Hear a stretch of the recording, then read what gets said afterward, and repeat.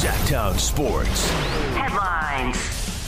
Happy Wednesday, I'm Simone, and these are your Sacktown Sports headlines. Sacramento Kings training camp is officially underway. Keep up with the Beam Team all camp long as we head into preseason. Of course, the first preseason game tips off from Toronto as the Kings square off with the Raptors this Sunday, October 8th. Head to SacktownSports.com to preview the set and tap into the latest Kings news and notes. Nothing says October quite like postseason baseball and Wild Card Wednesday.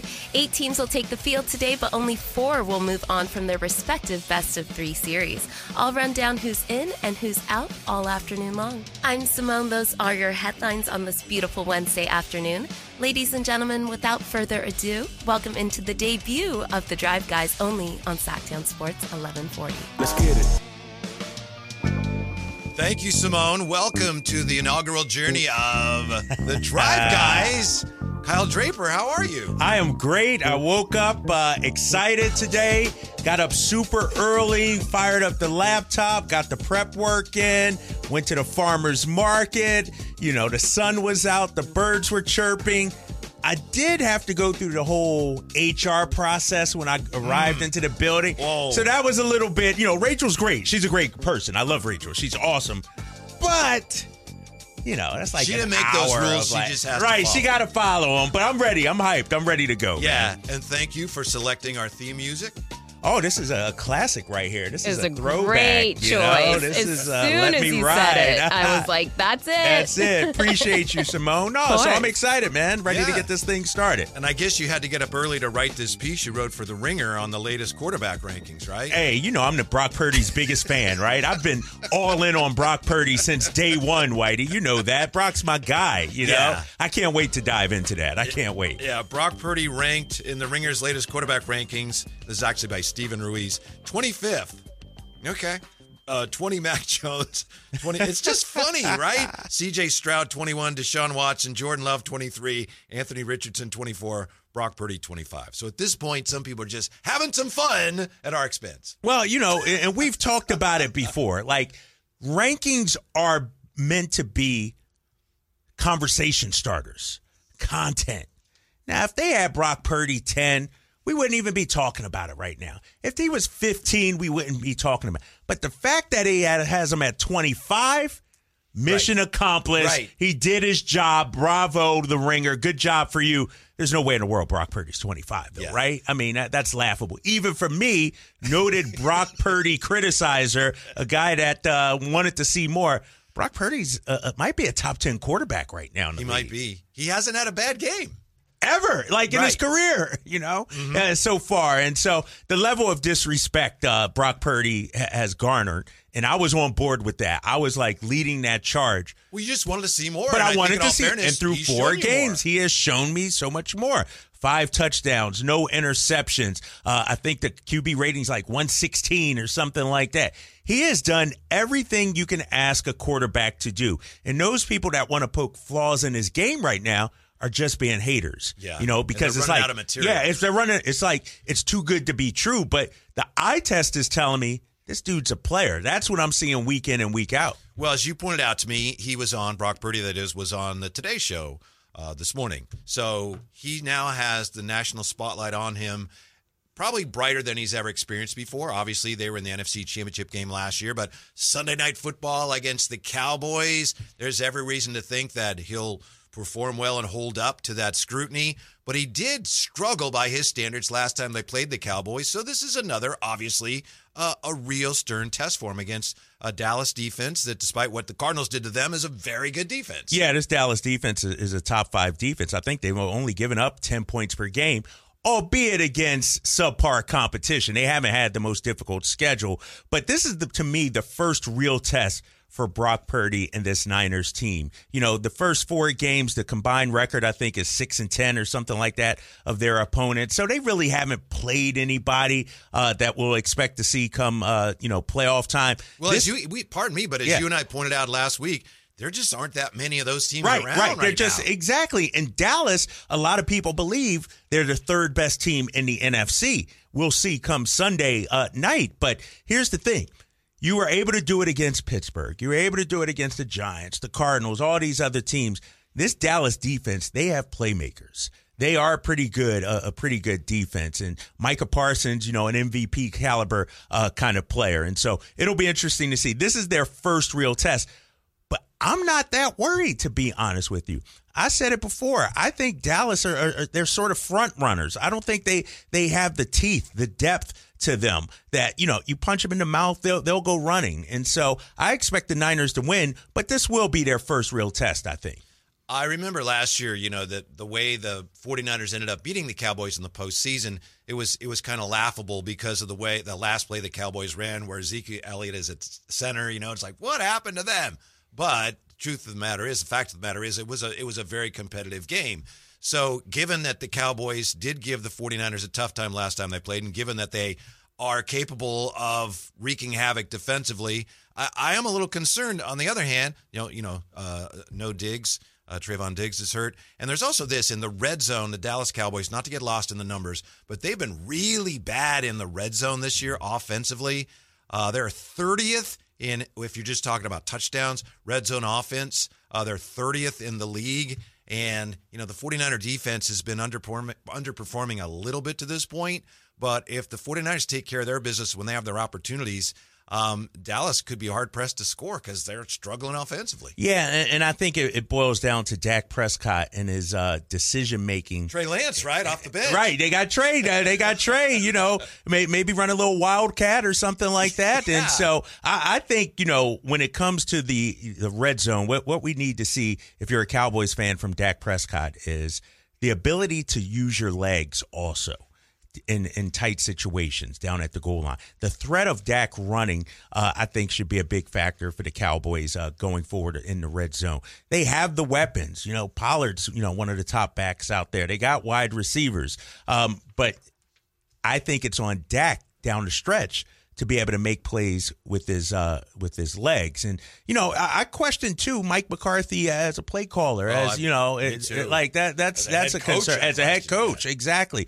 That's a concern for me. And so you might be right. That game may come down to whether Dallas gets touchdowns or field goals in the red zone, because we know the Niners are going to score points. I honestly think it'll be a kind of a shootout kind of game, like a 38-31 kind of game. I think it's going to be an all-time classic. And, I do. You can mark that down. The one area where the Cowboys struggle, however, is run defense.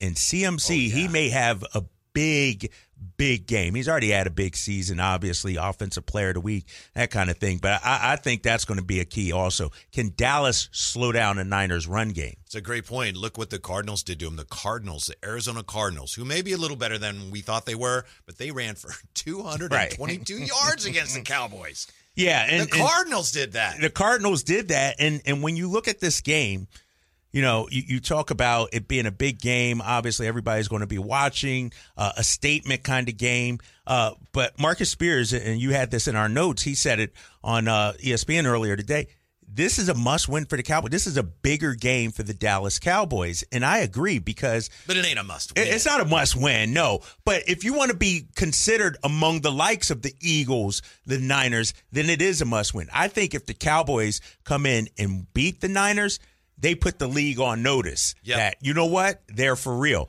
If they lose, then they're the same Dallas Cowboys teams that we've seen in the past. Remember, the Niners have knocked the Cowboys out of the playoffs the last couple of years. And so I think if you're getting up for a game, this is Dallas's Super Bowl during the regular season. This is their big game. Yeah, and for better or worse, they've pushed all their chips in. They're talking about this game like it's that big for them. There's no, we want to beat them, but it's just another game. They're talking about how desperately they need to beat the 49ers. And Jerry Jones saying, the road to the Super Bowl goes through San Francisco. So it's a huge game for them. They've kind of painted themselves in a corner.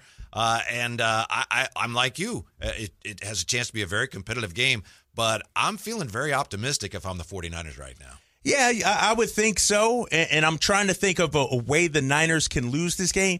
The Niners take care of the football. That's know that. One. It's not, They don't turn the ball over. The last 5 times they've lost a turnover battle, they have lost the game. Right, exactly. Yeah. And so that's going to be key, and that's something. But I will say, Dallas leads the NFL in turnover margin. They're +9 when it comes. So Dallas will turn you over, and they are one of the tops in sacks as well, 14 sacks on the season. And so I think this will be the first time that Brock Purdy, outside of week 1 in that second half against the Steelers, but the pressure, how does he deal with the pass rush of this Dallas Cowboys team? That's one area in which he has gotten better over last year, and we know that last year he was marvelous, and this year he's playing great, but he actually is getting the ball out quicker. So that's one of the really positive signs about Purdy. He actually is showing signs of improvement on top of last year, and that's one of the things that he's done, get the ball out quicker. And I agree with you. It's very likely that he's going to have to get the ball out quicker against Dallas this week. Yeah, and the offensive line will be tested. Remember, going into the season, that was a big concern of ours, the right side of that offensive line. So far, they've done a good job. They've done an admirable job, solid job. But this is a different level. This is a different test for the Niners. I appreciate this. Eric Armstead, local guy, on Twitter. Did you see what he had for Daniel Jones? No, I didn't see it. What did he say? Eric Armstead on Twitter for Daniel Jones. Because, the 49ers, when they played the Giants, I think they had 2 sacks. Yeah. And Monday night, the Seahawks had 11 sacks against the Giants. So Eric Armstead says, Daniel Jones, I'm so disappointed in you. Why would you throw the ball so quick versus us and let these people have a career day? Why weren't we deserving? And he's got the laughing face emoji, but he's wondering, how come you didn't let us get 10 or 11 sacks? Oh, that's true, because that Daniel Jones and that Giant squad looked awful the other night against Seattle. And the question is, are you afraid of Seattle now? Yeah, because you're right. Terrible. They're terrible. I've told you since day one, keep an eye on the Seahawks. They're going to split with the Niners this season. And so you haven't seen anything that changes your mind that, what, Seattle might be in the mix. I like Seattle. Don't care for them. Did you see what Marshawn Lynch said about Pete Carroll? I did see that. Yeah, I did see that. He basically said, I don't know, I didn't deal with him. Didn't he say the same thing about Russ? Yeah, Russell Wilson. He was just a quarterback. Yeah. It's I get it why you don't like Seattle, but trust me, what is it? Week 12 and 14, I think it is, or something like that. You're gonna have to care about them. Little worried about the Lions, Cowboys, your Eagles, of course, but the Seahawks. Come on. You keep saying that, White. That's disrespectful, man. That is unbelievable. The level of disrespect for my guy, Geno Smith. Did you see what he did the other day? Yeah, Geno's incredible. We were talking about him yesterday. There was a time as recent as last year where it was easy to say, he's not much. But right now it's like, Geno's proven. He helps them. He doesn't just stay out of the way. Right. He helps them win. And that's an incredible turnaround. And give Pete Carroll and them credit to stumble upon him. I'd rather not do that. The Seahawks hate is real. It is real in the building. Yeah, we're going to take a quick break here, coming right back with a look at JaVale McGee sharing how much other teams really hate the beam thing. That's next here. Kyle Draper, Gleason, Drive Guys with you today on Sacktown Sports. Live and local, 6 a.m. to 6 p.m., Monday through Friday. Sacktown Sports. Thrilled to be with you today. Drive Guys with Kyle Draper, Gleason. And Kyle, you've been in broadcasting a long time. You know one of the very best things about being in broadcasting is you get to meet the most incredible people. And years ago, I had the occasion to meet the founder of Jim Boys. Oh. Yeah, the actual Jim Boy himself. And he was explaining to us years ago how he invented the tacos with the Parmesan cheese. Anyway, thanks to Jimbo's on this National Taco Day. They took care of us today here at Sacktown Sports, and we appreciate that very much for them coming by, dropping off some of their local organization, right? Tacos. Founded in what? Folsom is their headquarters, I do believe. Wow. Yeah. How about that? Expert on Jim Boy tacos, man. I didn't realize it was National Taco Day. I didn't have the decorations up or anything. So. How can is today really National Taco Day? Yes, it is. How can today be Taco Day? We were talking and about it's not that. Tuesday. I know. Yes. It's a shame. Oh, my gosh. It's just every day. It's the same calendar day every year, so sometimes it's not going to fall on a it's Tuesday. one of Yeah, those. that's like also if you run a baseball team, you don't have helmet night when the Yankees are in. So they're already going to Taco Tuesday, already selling tacos. Well, we want to sell more tacos the next day. So do it Wednesday or something like that. Okay, all right, Yeah, I get it. I'm not in the taco game, but that's what I thought it would be like Thanksgiving. Thanksgiving's not the same actual date, but it's, the third or fourth Thursday of the month of November every year. And so I thought Taco Tuesday, the first Tuesday of October or something like that, National Taco Day. Didn't LeBron try to trademark Taco Tuesday? He did. What? Correct. It's like Al Gore discovering the internet, right? It's like, no, dude, it was, it was there already, LeBron. But yeah, taco. That's National what's for dinner. Taco Day. That is Yes. what's for dinner tonight. It's a great call. Tacos. Thank you to Jim Boys. We appreciate that very much. What did you learn at King's Media Day? And obviously your perspective is very interesting on this because you already know so much and you're around them so much. Chris and I learned a ton. Carmichael, Dave, and Jay Ross, we've been telling stories all week long. Was there anything that you, who are already so familiar with the team, learned about the team?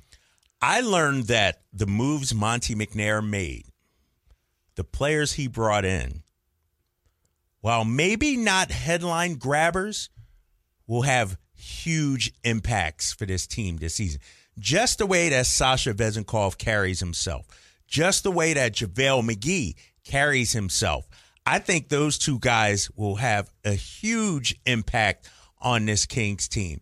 I expect, and I'm not coming around to your side of things just yet regarding Sasha. I don't think he's going to average 18, but he's going to be better. I don't know what you said. I never said that. No, but ahead. you had high expectations for him. You had high expectations for him. I think he could average 13 or 14. I think he might be. I think I said 14. I think you said 14. Yeah. Yeah, I think, and I laughed at you. I'm like, no way. But I think he can be a big part. And I think JaVale McGee is exactly what this team needs. I think, forget about the numbers and the block shots and the rebounds, but the locker room presence, a veteran, a voice, somebody that will hold guys accountable. Not that they necessarily needed that, but I think that only is going to help this team. It's a more business-like atmosphere listening to the guys. They don't want to talk about, all the fun stuff that they did, at the trips Malik Monk doesn't want to talk about Fashion Week. He wants to talk about basketball. De'Aaron Fox, same thing. These guys are locked in and focused right from the get-go. One of the things I love about this Kings team, and Malik really embodies it, with all the chatter locally about they're not respected and people don't know how good they are, the Kings clearly don't care because in their mind it's like, we're going to show you. We don't care what you think. We're going to show you. So that's one of the things I appreciated about the quiet confidence. To your point about Sasha, the Kings also impressed me by virtue of the fact that they have so many guys I'd never realized before who are really intelligent. I mean, really smart guys. Harrison Barnes, De'Aaron Fox, Sasha Vezenkov. How many languages does he speak? Yeah. Sabonis and Malik Monk. Really smart guys. And I think that goes a long ways towards explaining why everybody's on the same page because they're smart enough to realize, like we were talking to Malik about coming off the bench. He's like, hey, we all win. If I come off the bench, play well, yeah, maybe I'd like to start, whatever, but we all win. So really, really an intelligent team. Yeah, and one thing I've noticed, and Whitey, I've seen teams that have had success get all fat and happy and start believing their press clippings and, really enjoy the pats on the back. That's not a good thing. Exactly. And I have not seen that from this Sacramento Kings team so far, and what I've seen from them. I see an inner hunger. I see a disappointment that they came up short still there. last season. Yes, it's almost palpable. Right. You can feel it. You can feel that, they're still upset that they lost Game 7 at home against the Warriors. And so that's why I'm expecting, and let's not forget, they lost their first 4 games last season, and I'm looking at the schedule right now. It's tough, those first 4, but after you get rid of a couple of games against Golden State, the Lakers, Utah, you have a chance to get off to a really good start if you're Sacramento, and that's what I expect from this Kings team this season. By the way, Golden State drive me crazy already because now they're talking about, and this is more the media than the players in all fairness, but they have Chris Paul, they have Draymond. They're like the evil twins. They're the bad boys by the Bay, the Warriors. Come on, the Warriors. Nobody's scared of the Warriors. I'm sorry. It's. I understand you got Chris Paul, but Draymond's already hurt. That's right. I'm not worried about Golden State. And, as I was driving into the radio, and you tell me what you think about this. I think this is a seminal moment in Steve Kerr's career. Because I understand multiple championships as a player, multiple championships as a coach, but some of the luster is wearing off. What happened with the Jordan Poole, how they handled that incident with Draymond. Kuminga, Wiseman, and Moody, their development or lack thereof. Team USA over at the World Cup, all these things with Steve Kerr in charge. And so I think this is a big season for him as well. It's a contract year for him, contract too. year. You bring in Chris Paul. He has to get this to work. They have to make a deep playoff run. They can't be a one and done or a two. They got to be a Western Conference Finals team because they've set that bar. They've set that standard if you're a Warriors fan. And so I just think this is a pivotal moment in the Warriors franchise this season. I think Steve Kerr he's a wonderful guy and he's a great coach. But to your point, some of that is inevitable. It happens with every team in every sport. And I think a lot of that is probably why Bob Myers isn't the GM anymore. Yes. He realized, all right, I've done about all I can do here, and this is starting to go the other way. Right. So, yeah, it's good time for me to step away. No, exactly. And if you're Bob Myers, you're looking like, I accomplished everything I can. The only direction I can go now is down. And he got off. Bill Belichick always say, I'd rather get rid of a player a year too soon than a year too late. Well, Bob Myers jumped off, maybe a year too soon. In his eyes, he didn't want to be part of the dismantling of that great team that he helped put together. Exactly. And I just think, when you look at Klay Thompson's age, when you look at Draymond, Chris Paul's 38. I mean, I just think this is a pivotal year for them. And it's sort of like, to your point, inevitably, this is what always happens. Same thing with Bill Belichick with the Patriots. You set a bar so high that when you can't, it's impossible to reach that year in and year out. And that's where Steve Kerr is. He set that bar so high. Well, we'll talk more about it coming up here on the program. But you saw what Steve Kerr said yesterday about Chris Paul. He said Chris Paul, not only would Chris Paul start, but the defensive rotations for the rest of the team change, including Klay Thompson, who's going to be guarding fours. It's like, okay, good luck with that. All right. And I'm telling you, I think we talked about this last time you were on. Chris Paul ain't coming off the bench. And he said this week, whatever we need, whatever it takes, whatever I got to do for the team to win. But then what happens? Steve Kerr says, oh, yeah, he's starting. So good luck with that, Warriors. Yeah, it'll be interesting to see because Chris Paul has never in his professional career or even college come off the bench. He did come off the bench for Team USA, he did say. But and poor Kevon Looney, he's probably going to be the odd man left out. And he could be, their second most valuable player, third most valuable player, because nobody else on the team does what he does. Yeah, and he'll do it. Yes. He may not like it, but right. He's not going to cause he would do it. problems coming off the bench. But speaking of JaVale McGee, it was really interesting. At Media Day, he was talking about the beam from the standpoint of an opposing player. And he was saying, they had that back-to-back here when the Mavericks played here. And he said that the Mavs they would talk about the bleeping beam. They don't, right? We don't want them lighting a bleeping beam because that means we lost. And I had never thought about this before. I think also when Steph was, kind of mocking the whole thing. Yes. I think that's because opposing players don't like it because it's gotten in their heads a little bit. All the chanting and light the beam, the beam. We celebrated here, but for other teams, it got under their skin. For sure. And it was, a rallying cry for other teams to make sure that the beam was not lit. The bleeping beam. And they hated the beam, but they couldn't do anything about it. They couldn't stop it. Even on the road, we saw, Kings fans take over various arenas, down there at crypto.com or whatever it's called now. The Kings fans took over that. And so I'm excited, man. But now JaVale McGee's on our squad. He wants to see the beam lit every single night. Yeah, and I think that's another reason why some people look at the Kings and they're not overly impressed with the offseason, the way the Kings went about it. One of their last moves they made, acquiring JaVale McGee, might end up being one of the most significant. And it was almost like under the radar, at the very end. And he could have a huge impact on this. And team. That's my point. It may not have been trading for Bradley Beal. It may not be getting Drew Holiday or Damian Lillard. But JaVale McGee is a 3-time champion. Won twice with the Warriors, once with the Lakers. He's been in the trenches. He knows what it takes. And it's not about, 7 o'clock when they tip off or April when the playoffs play. It's about practice right now, October 3rd, October 4th, and we're already seeing it from JaVale McGee. When we come right back here, tell you about one Cowboys plan for a Levi Stadium takeover by Dallas fans. What? It's Kyle Draper and it's Dwighty Gleason here. The Drive Guys on Sacktown Sports. It's going to be an extreme matchup. And you see IU. They got Debo. They got Trent Williams.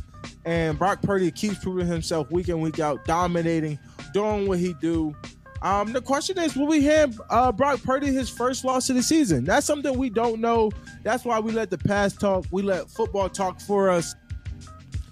That's Micah Parsons from The Edge with Micah Parsons, Dallas Cowboy Micah Parsons. It's the Drive guys, Kyle Draper, Whitey Gleason. So he's ready for Sunday night, and the Cowboys are keenly aware that they're 3.5-point underdogs, as you said, Kyle. Some are even framing this as a must-win scenario for the Dallas Cowboys, and Micah Parsons laying it out there. We'll see if we can hand Brock Purdy his first loss, because that's who they're coming after. The head of the snake is Brock Purdy. Right, Brock Purdy. I love it. And we talked earlier, Brock Purdy was on the Today Show, and he's getting a lot of love right now. But this will be a huge test for him in that offensive line. You know, this Cowboys defense, one of the top defenses in the entire NFL, top 5 in sacks, number 2, I think, in yards allowed. Number 1 in points per game allowed. And so it's going to be tough. It's going to be a challenge. And I just think, Micah Parsons and the rest of this team, Jerry Jones, they're working themselves into a lather. Mm-hmm. I haven't heard anything really from the Niners about, this matchup. They're not talking any trash. They're not, they're just going about their business. And the Cowboys are billing this as, their Super Bowl in the regular season. And so I do expect Dallas's best punch, though, this week. They're coming off a big win, obviously a blowout win this last week. And so I expect the Cowboys' best punch. Yeah, we got news for you, Micah Parsons, Dallas Cowboys. You're not playing Mac Jones this week. That was an unfair fight. It's like every time he's running around, drop the ball, touchdown, Cowboys. Right, yeah. They gave that one. They were literally giving that one away. But when you look at the Cowboys, you expected that, though, right? Coming off the Cardinals loss. Yeah, I suppose so. They were going to be hungry. Sure. They were looking to make amends, atone for that. Now let's see, them get back to their normal game. It's a normal kind of game. Let's see what they can do against a better team. Well, on his podcast, Micah Parsons was also pleading with Cowboy fans to make the trip out west so that the Cowboys could take over Levi's Stadium. It's going to be super fun to watch. And I need every Cowboys Nation, I need y'all to pull up to the Bay. We need to make this a home game. I'm calling Cowboys Nation out to step up and be with us in the Bay. We need every single one of y'all. We need to go up another notch. We need to be the best, baby. We need Cowboys Nation there. I need all of y'all there. We're going to need all hands aboard to knock this team out. And that's just what it's going to take. That's interesting to hear, but I don't think the Cowboys are going to do to the 49ers what the 49ers have been doing to the Rams at SoFi. And the Cowboys, obviously a lot of tradition, great fan base, strong fan base. But I don't know if they travel like that. And I'll tell you a story here, Whitey. This is a few years ago. I happened to go to a Cowboys game down in Dallas. It was Cowboys-Eagles. There were probably 30 to 40% Eagles fans in that building. And so the Cowboys couldn't even turn out for their own game. The Eagles took over that stadium. So I don't know if the Cowboys, especially against the Niners, have, some of these other teams maybe, but not against the Niners. Right. That's not happening. Micah Parsons, we all know he's an exceptional player. But as far as trying to get Cowboy fans to take over Levi's, that's cute, right? Hey, good for you. Good for you, Micah Parsons. You know that's what that cute. tells me? He's worried. He's worried because you shouldn't have to ask your fan base. The fan base knows exactly how important this game is. This one should have been circled on the calendar. This is a team that knocked you out of the playoffs twice, 2 times in a row in the last couple of years. You shouldn't have to beg your fans or send a message, a bat signal to your fans. Hey, come on over, guys. We need your help. They should already be there. He, by the way, says his ankle is very well. He hurt his ankle during the win over the Patriots. He also talks about this Micah Parsons going against the best tackle in football, Trent Williams. But you got to figure Micah Parsons is also going to be lining up on the other side as much as humanly possible. He's going to be moving because, Trent Williams, arguably the best offensive lineman in the game, possibly a future Hall of Fame offensive lineman, I might add as well. I would say that's probably a sure thing. Yeah, he's going to be in the Hall. And so, but that's the thing about Parsons. He's different. He's a new breed of defensive lineman, right? He can move around. He can play multiple spots. He has the athleticism. If I'm Dallas, I am lining him up on the other side as, of the line. I'm not having him go against Trent Williams. So that'll be something to look at come Sunday. Right. When they played in the playoffs, Dallas had a lot of success putting pressure on Brock from that side, and Brock Purdy countered with a lot of slants there. You throw to that vacated spot, so then the chess match continues because Dan Quinn knows that, and we'll see what the counters are. But it's interesting now the way the 49ers are playing, and I made this point a number of times over the last few weeks, Kyle. We know if you've watched the 49ers for a long time, there's always talk about the offense and Kyle Shanahan, and the play calling is so great, and this offense with the motion and pre-snap, everything, it's so sophisticated. But basically the 49ers, their foundation was defense. So far to this point, the offense is playing better than the defense, and it may be that this team's identity is shifting a little bit. Yeah, I think so. This is a team, last year that depended heavily on the defense. When they turned the corner and they made that run, it was the defense that really stepped up. Now the defense is sort of a middle-of-the-pack defense, especially against the pass. They're not getting to the quarterback as much as I'm last week against Arizona, they were pretty good. They were good, but they aren't forcing a whole lot of turnovers either. And so, but when you're the 49ers and that defense, you give them 24, 31 points. That's all you really like. You don't need to, score, 40 points. Like, the defense is good enough.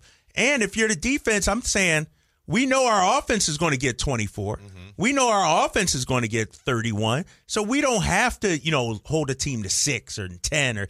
I would like to see that, though. Let's keep it real. I would like to see the defense get after it, force Dak Prescott into 3 or 4 picks, sack him 4 or 5 times. Like, that would make me happy. If you're a Niners fan, that's what I would want to see. You remember that Ravens team that won the Super Bowl with Trent Dilfer quarterback? Yes. About 11 years ago, I was doing a show with Rod Woodson. He was filling in. So we're talking, Rod Woodson was like the co-host, and Rod Woodson called Shannon Sharp.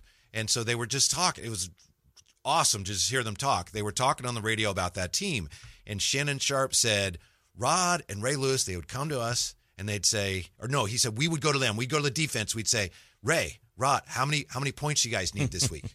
And they'd say, can you get us 10? If you get us 10, we'll win. And Shannon's like, yes, we can do that. We will do 10. That. And then they were one of the greatest defenses ever. They ended up winning the Super Bowl. But that's not this 49er team right now. No, that's not this 40. It's the opposite. And it's not like they're giving up points or anything like that. It's not like they're, teams are just marching. They just haven't been as sharp as we expected.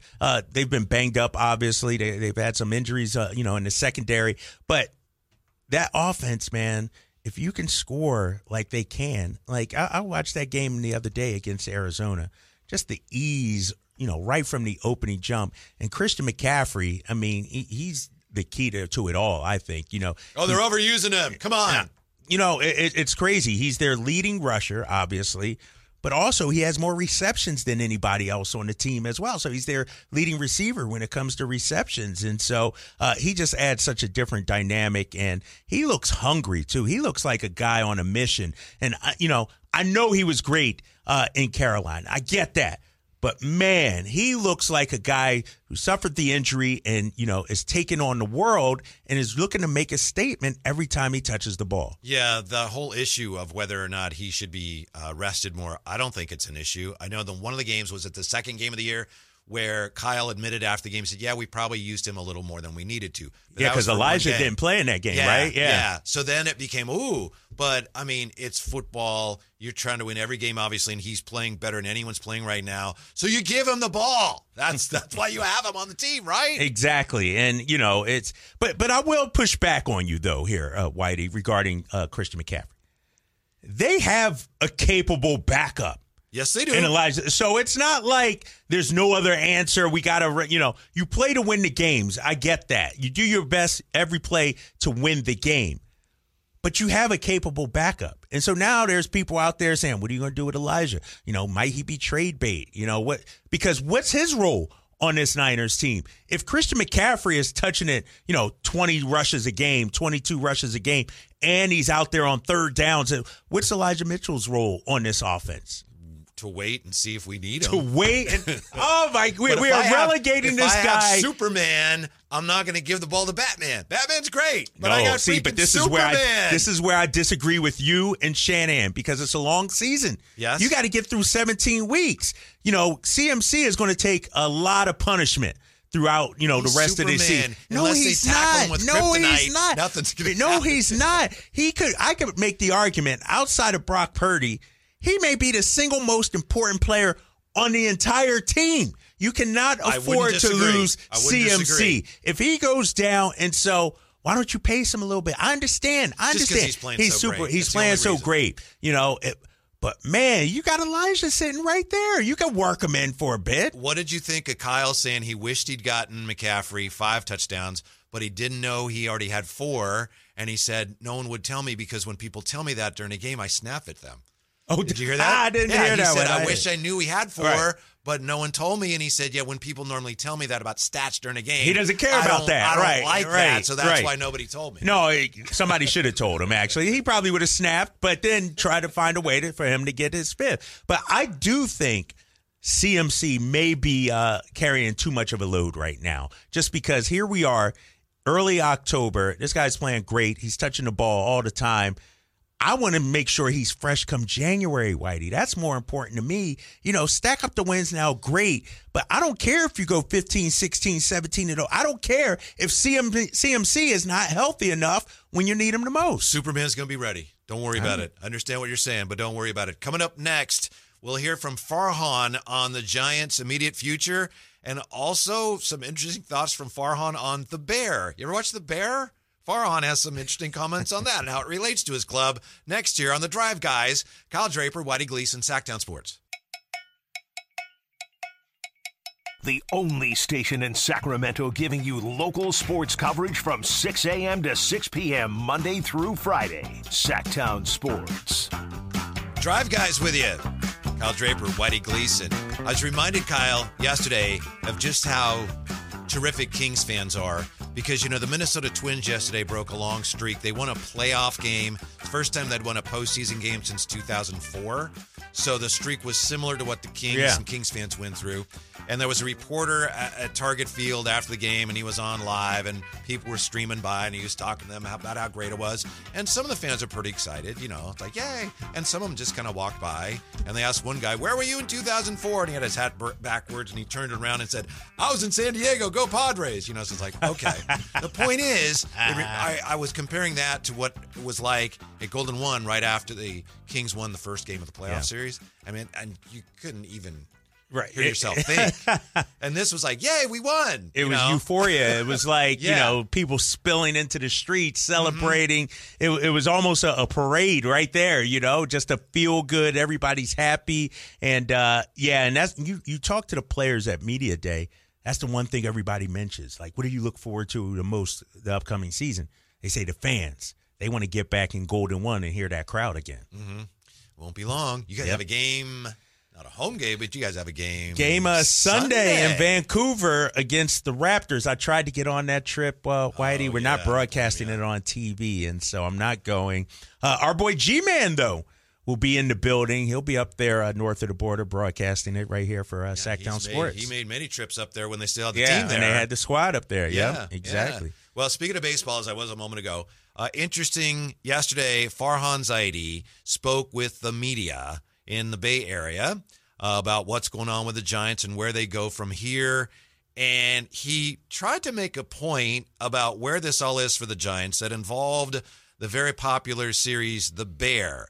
See if you can follow where he's going here and what Farhan was trying to say to the media yesterday. One of the shows I've been watching kind of therapeutically over the last couple months is The Bear. I don't know how many people here watch that show. And there's an episode in the second season about one of the characters in the show who goes and works as a stage at this 3-star Michelin restaurant. Do you watch this show? No, okay, right. Not that one. I'm talking about when he goes to work at the restaurant, the episode Forks. Yeah. So, anyway, I promise I'm going somewhere with this. Everyone watched The Bear, though. It's fantastic. It's an amazing show.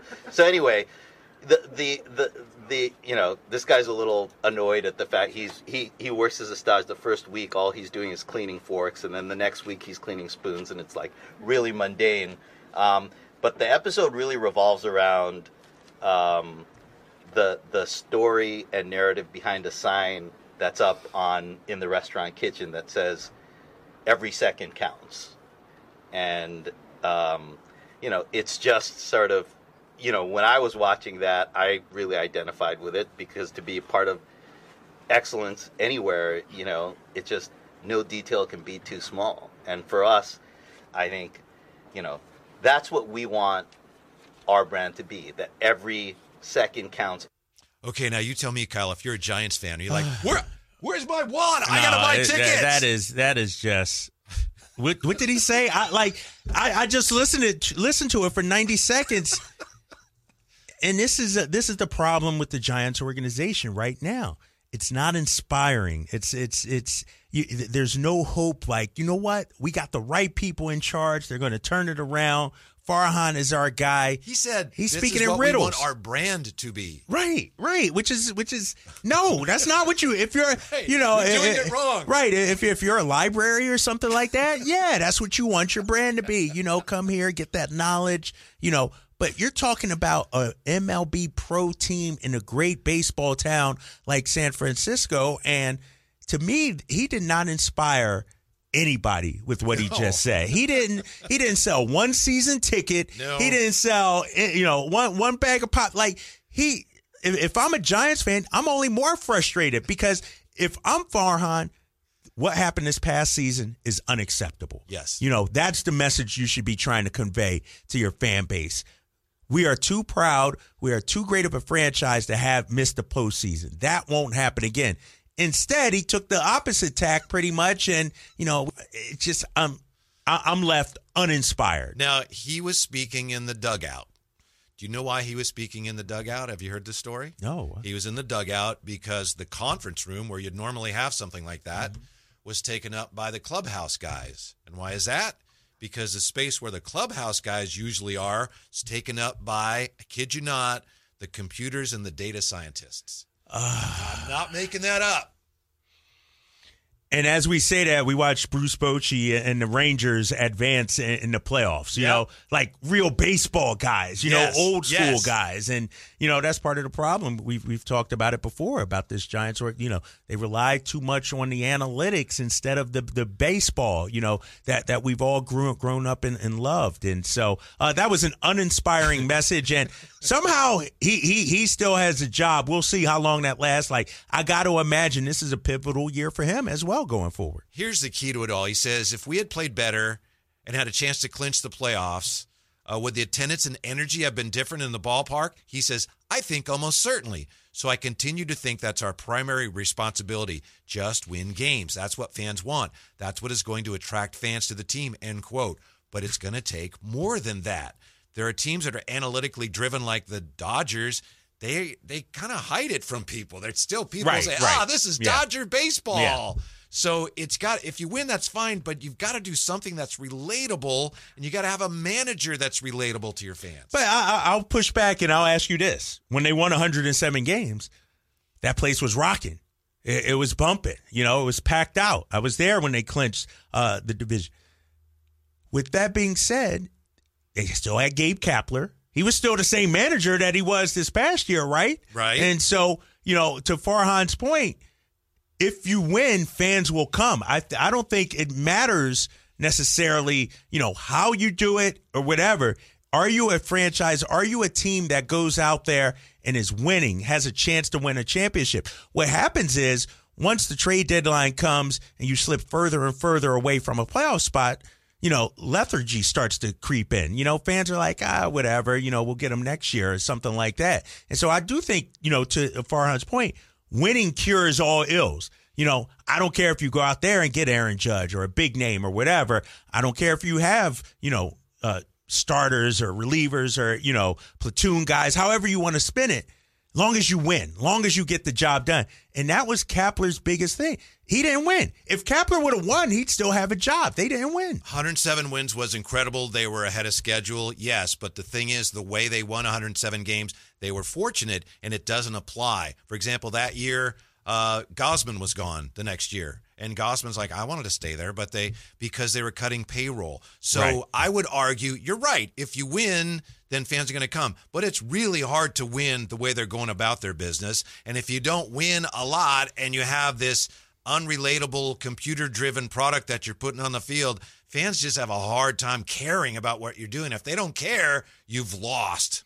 Yeah, and I agree with you that. That's the worst, right? Like when you don't care, you may hate what Farhan's doing, you may love what he's doing, but if you don't even care what he's, it's like as a franchise, you can't have that. But, would you rather be, the Yankees?